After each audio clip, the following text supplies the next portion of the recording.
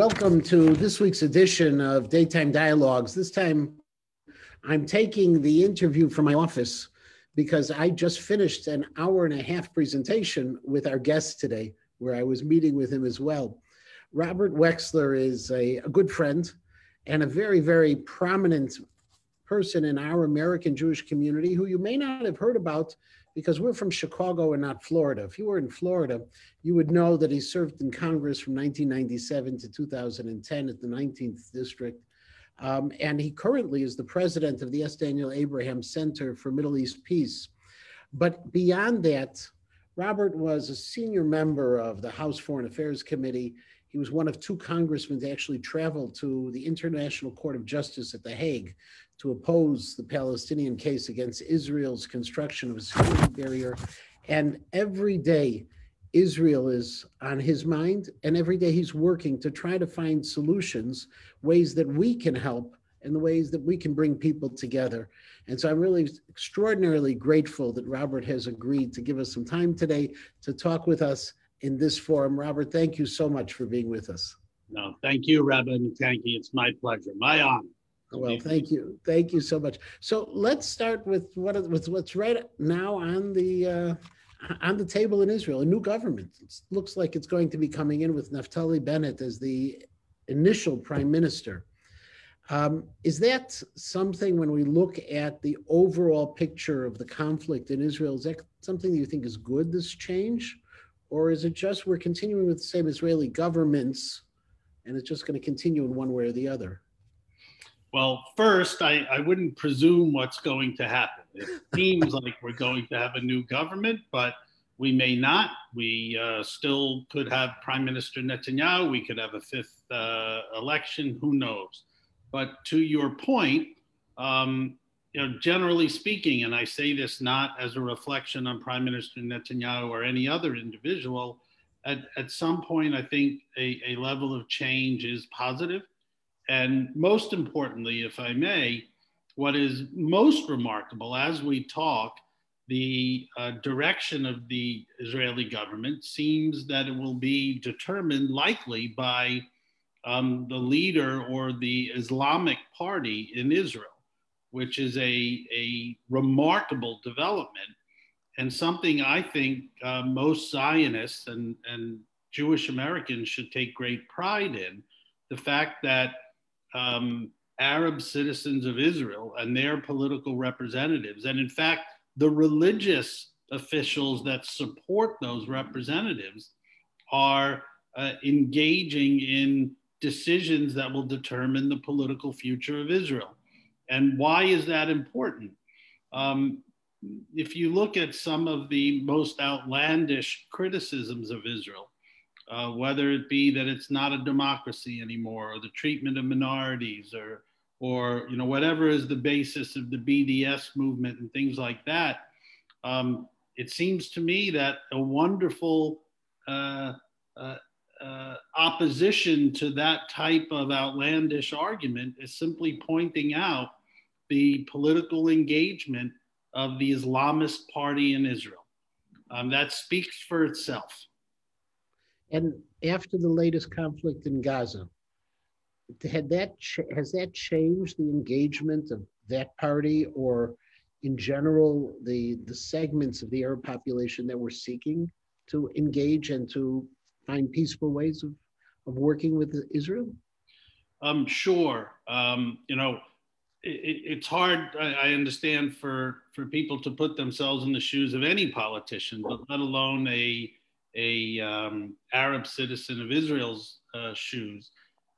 Imagine the political courage that it takes in the middle of a war to essentially make movement in a historical way towards joining a government if you are a Arab Israeli representative or leader. So the consequences are significant, both politically and for the community in Israel, the minority community of 20% of Arabs. But most importantly, what I think is noteworthy is Mansour Abbas, who is the leader of the party.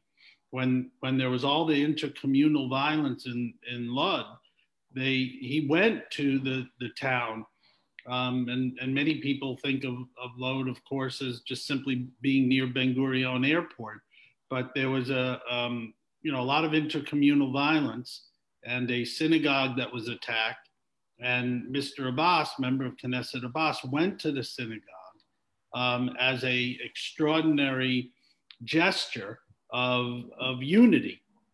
And he was criticized, quite frankly, by people in his own community because they felt that there was, of course, comparable violence from their perspective directed against the Arab community by the Jewish community, and so forth. But these are the type of leaders that will rise above whatever the momentary violence is and call for a common purpose. And I think we should take great pride in that. And in terms of the other Abbas, the president of the PLO, or the president of the Palestinian Authority, is he playing a role in any of this, or is he just hanging on? Both. We have a contradiction, and it's unavoidable. For instance, Secretary Blinken, when he rightfully at the end of the war and to make an attempt to meaningfully implement the ceasefire, has called for a rebuilding of Gaza, particularly in the context of humanitarian conditions. I think we can all be supportive of helping people in terms of their food and water, medicines, things of that nature. But rightfully, he points out that none of this can occur to the degree that it will benefit Hamas. Hamas hasn't changed its stripes. It's a terrorist organization under American law, and it acts like a terrorist organization. And we saw it in the last several weeks as it targets civilians and so forth and uses its own civilians as decoys. But the challenge is, well, if we're not going to benefit Hamas, then which entity is going to play the primary role? And the only entity, as imperfect as it is, that has the opportunity to play that role is the Palestinian Authority. And that's, of course, headed by President Abbas. And when I say imperfect, it is a very imperfect entity. There's too much corruption, not a great deal of vibrancy, unfortunately. But on the other hand, while again, not perfect, they do stand for a nonviolent solution to the Israeli-Palestinian conflict as compared to Hamas. And the degree of security cooperation between the Palestinian Authority and Israeli officials is still quite significant. And what I think people can point to rightfully and should take notice of is that even while rockets were flying from Gaza into Israel, and there was significant, unfortunately, communal violence in Israel in certain mixed cities, and East Jerusalem was quite tense, the West Bank largely was calm. And that is a testimony to the Palestinian Authority security forces and what they hope for their own people. Now, there are many factors, but I think we should note that.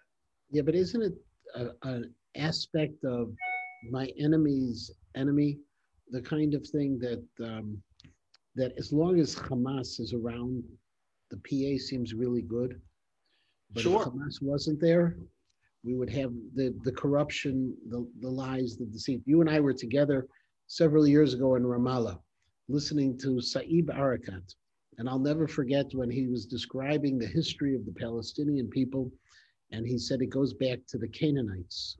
I don't know if you remember, but steam was coming out of my ears at the time. Yes, I do. And I did interrupt him. And I said, aren't you the children of Ishmael? So those are the kinds of leaders in the PA that we're also dealing with. There is this this denial of Israel, even though they accept the state of Israel, and even though there is elements of cooperation.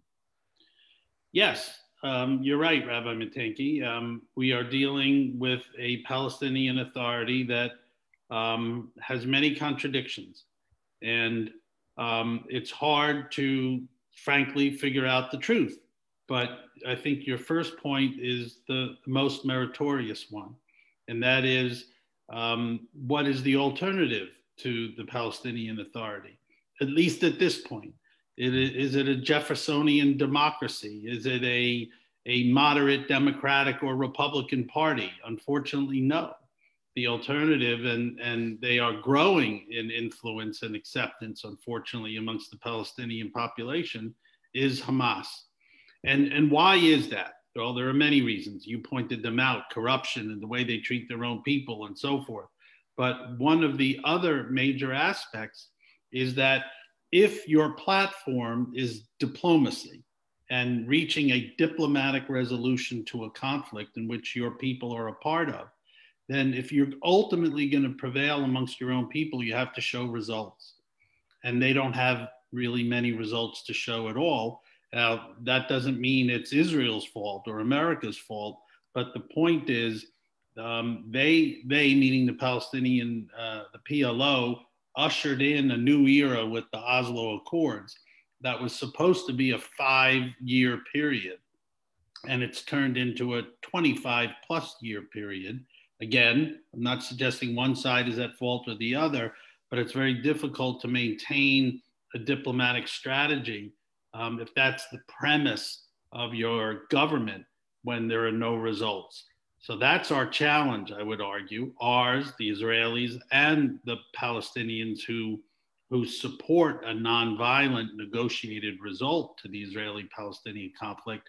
How do we create that political horizon, given the inability of the Palestinian side and political realities in Israel?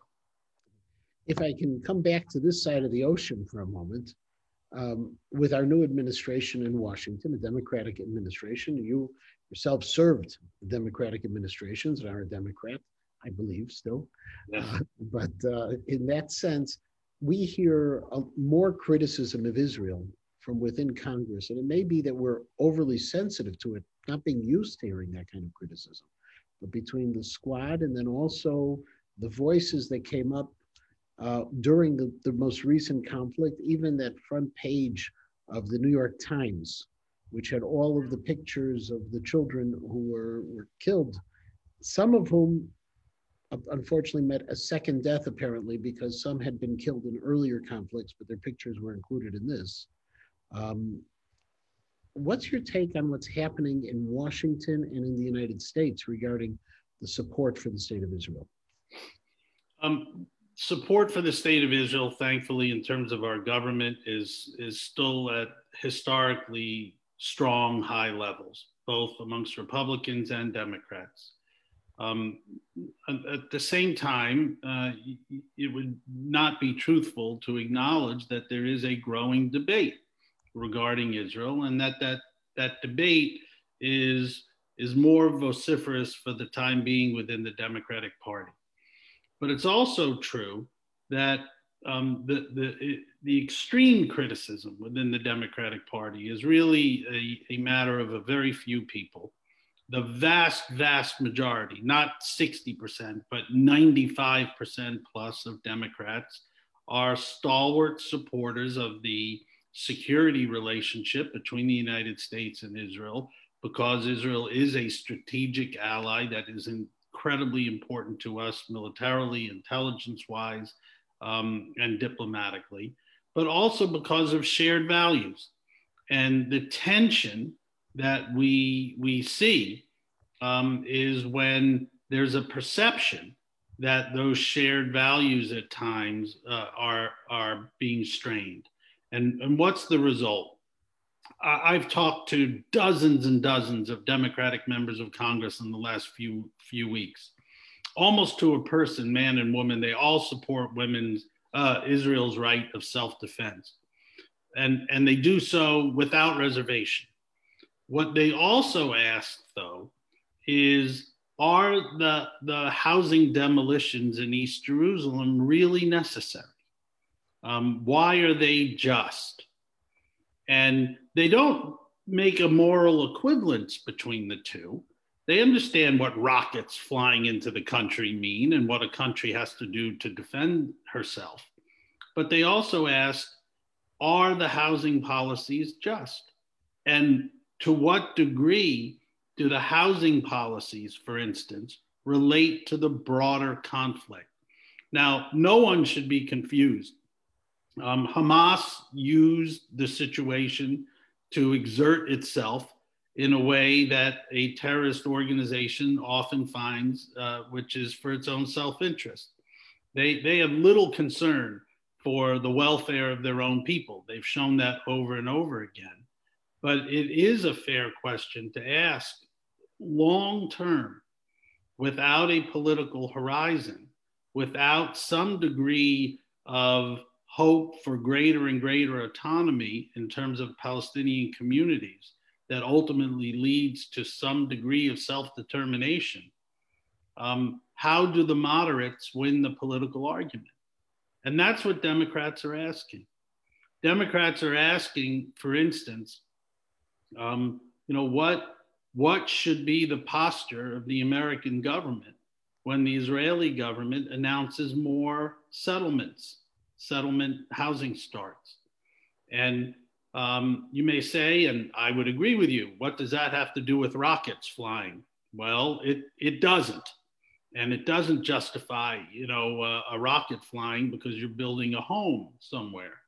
However, what Democrats, a larger number, are saying is that we, meaning the United States, we are so strongly aligned with Israel and also believe that a negotiated two-state outcome is the preferable outcome, but that is nowhere, no one thinks it's within shooting range. So what do we do? That probably wasn't a great metaphor, but what do we do in the interim to preserve opportunities for people? And most importantly, Rabbi Matanki, what do we do in the interim to improve people's lives, Palestinians and Israelis? And what can we do to possibly narrow the political differences? And the moment we can put forth a believable, credible plan to do that, not resolve the conflict, just improve people's lives, I think you'll find Democrats being quite unified in support of such a policy. And specifically, what am I referring to? If we could help the Israelis and the Palestinians figure out a way so that a Palestinian family in Nablus in the north could drive to visit their family in the south in Hebron and do so without engaging Israeli authorities, that would be a big benefit in their life. Let's figure out transportation contiguity in a way where it doesn't impact Israeli security and implement it. Housing, for instance. Much of the problem, and again, I say this without judgment, but much of the problem is that it's difficult for Palestinians to get housing permits in Area C of the West Bank, which is controlled by Israeli civilian authorities. If we could improve that situation, that would be of great benefit. Family unity, I'll stop with this, I'm talking too much. But anecdotally, one of the most powerful things I ever learned was when I spoke to a young Palestinian man who was in his late 20s. And he asked me, he said, do you know what's the first question often a young Palestinian man asks a young Palestinian woman? I said, no, I have no idea. And he said, usually the question will revolve around where do you live? And why do they ask that? Because it is very difficult for Palestinians, for instance, to date someone. If, let's say, a young Palestinian woman lives in East Jerusalem, but the young man lives in Ramallah. Very difficult. Now, this is just a slice of life and just a very small part of the equation. But if we could figure out a way that would help Israel enable family unity and personal type of livable conditions to improve, then I think you will find a far less volatile political situation in Washington. The New York Times, I can't I can't speak for that. So if you were pulling out your crystal ball, on the current administration and its interactions with the state of Israel and Secretary of State Blinken's approaches, the security measures, the funding for security, you think that is still something that is safe for the state? Absolutely.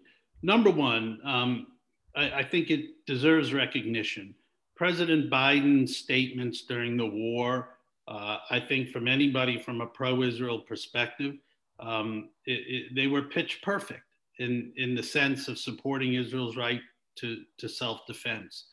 I know President Biden. I've known him for years. We have never had a president as pro-Israel in his kishkas as President Biden is. Now, how does that play out in the broader policy?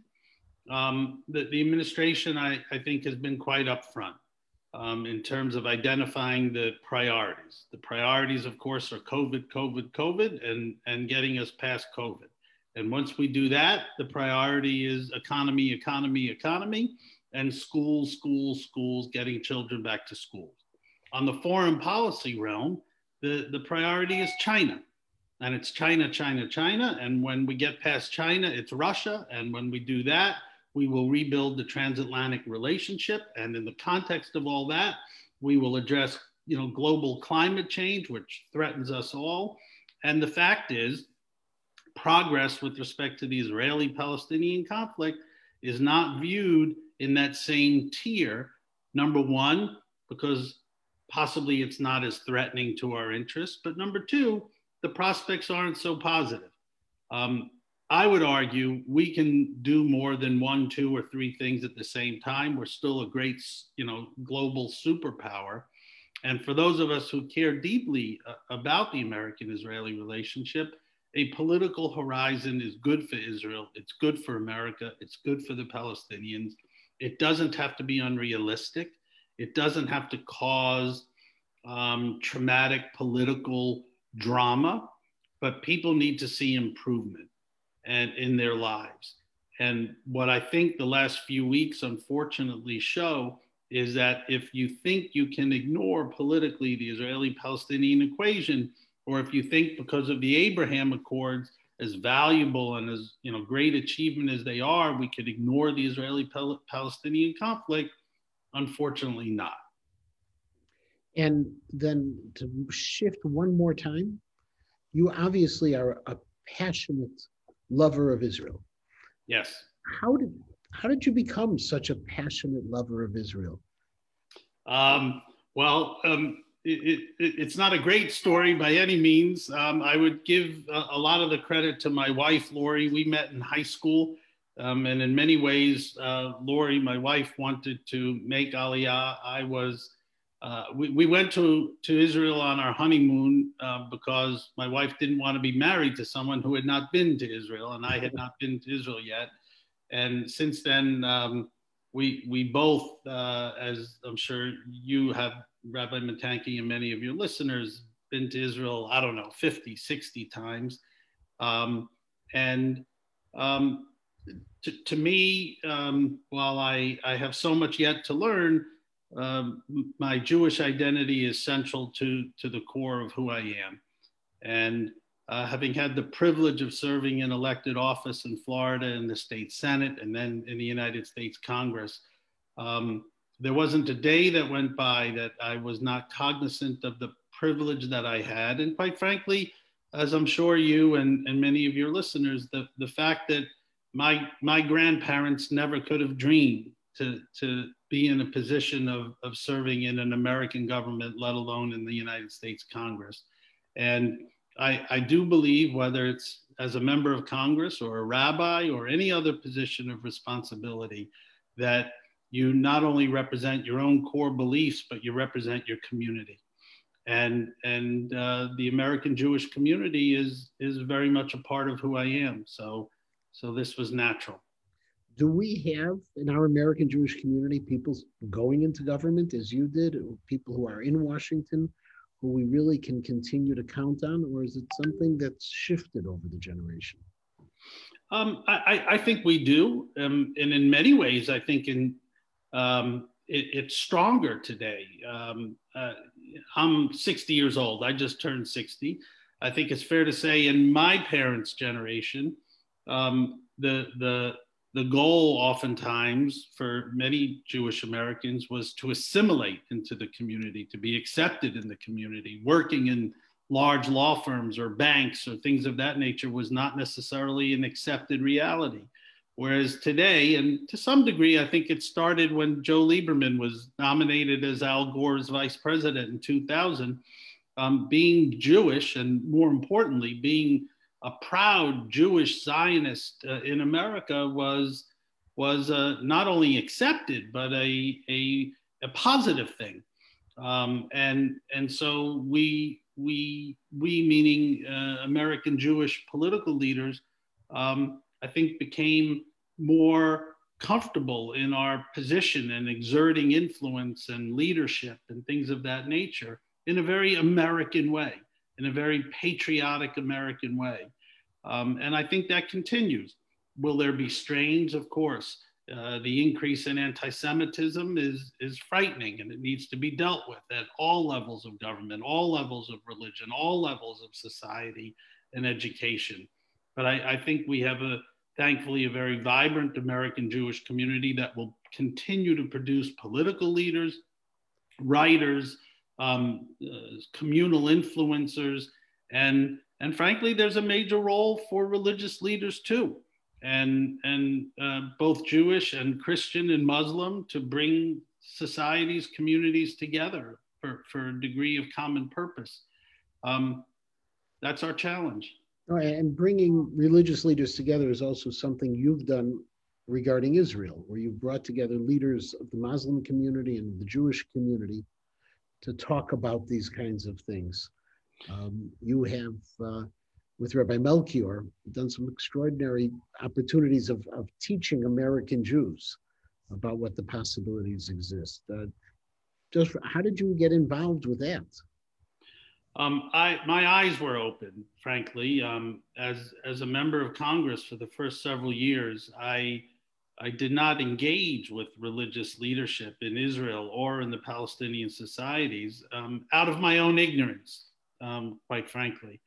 And what I grew to learn was that while the Israeli-Palestinian conflict is not a religious conflict per se, that religion plays a very important role. And that religious leaders will either be a part of the opposition to diplomacy, or they can be a very essential added value to diplomatic efforts. And the more I get to know religious leadership, some of the rabbis deep into the settlements, frankly, or the Islamist leaders that have a great deal to do with creating the type of perceptions in the Arab communities, the more I realize that, particularly during a time of political stagnation, where political leaders on both sides are unable to find some common ground, that religious leaders can. And they are an enormous asset to both Israel and the Palestinian societies. Now, religious leaders are not going to replace political leaders. They're not going, to negotiate the treaty. However, they can inform the debate in a very healthy way, or quite frankly, in an unhealthy way. And we've seen examples of both. And so I think it's incumbent upon anyone who has the opportunity to help work with religious leaders, if nothing else, to ask them to apply their own genuinely held moral and ethical values from their religious learning and teaching, apply it to the world. And, in some ways that's maybe an unfair ask, but asking religious leaders to broaden their own horizon, what I find, what the result is then it carries over to their congregations, to their communities in wonderful ways. A sentence or two of greater respect from a rabbi to his community can have a very lasting impression on many people. So to the degree that I'm able to help inform that discussion, then it's an honor to have the opportunity to do so. Well, Robert, our time is up, and you have been someone who's helped form conversation. I know under your leadership, dozens of rabbis have learned more about what's going on in Israel today from a very different perspective. And also members of the Muslim community have learned, and you're also doing the same thing now with educators as well. So I thank you. Thank you. Please send my best to Lori. I will. It is good to have the person behind the throne as well be part of all of this, and she really does add a tremendous amount. I can say that from firsthand experience as well. And I thank you for your time so very much, and look forward to wonderful new things coming out of the center and all of the activity that you have. Thank you very much. Thank you so much. Have a wonderful day. You too. Bye-bye.